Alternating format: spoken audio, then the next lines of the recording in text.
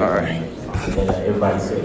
Coach Dooley, first thing I gotta ask you is how proud are you of Quentin Bell being drafted into the NFL? I thought that was a huge accomplishment for Prairie View as well as the SWAC, but I'm very proud of him. He was a young man that worked extremely hard, so I thought he did a great job, and I'm excited.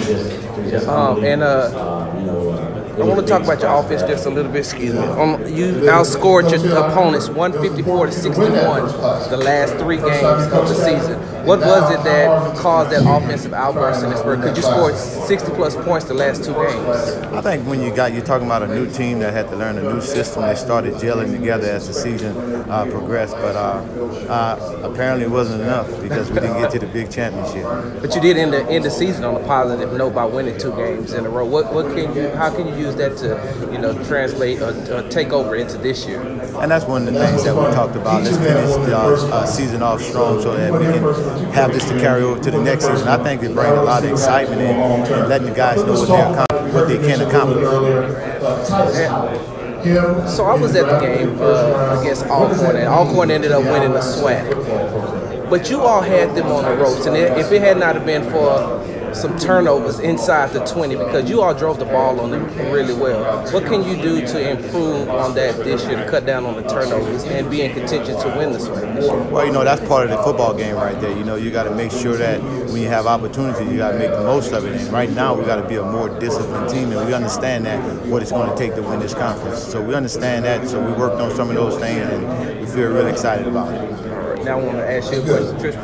Now it says that when doing my research, it said you were 4th in the SWAC last year and you averaged 63.9 yards a game. What have you done in the offseason to improve on that? I feel like this offseason, I feel like not only myself but the whole receiver corps, we've just focused on getting better as a unit and just becoming the best version of ourselves and just taking it game by game and just focusing each week on our opponent and just developing and seeking out their weakness. So that's all we've been working on this offseason, is just getting better as one unit. Now y'all had a good group of young guys coming in this year. As a veteran, how are you going to lead by example for them?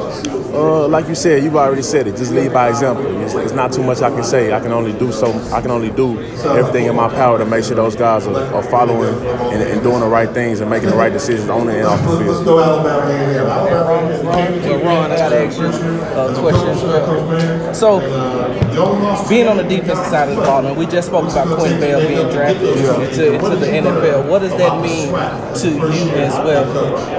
I mean a lot. I mean, I play next to him, so why would I not want to get where he at? So I got to work just as hard as he did.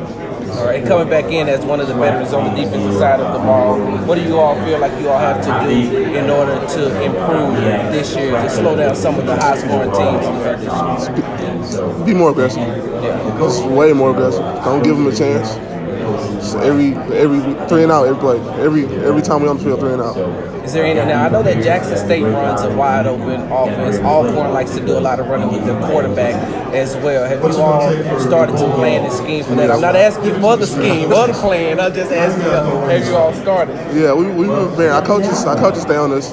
We always watch the film. We're always on the field doing walkthroughs.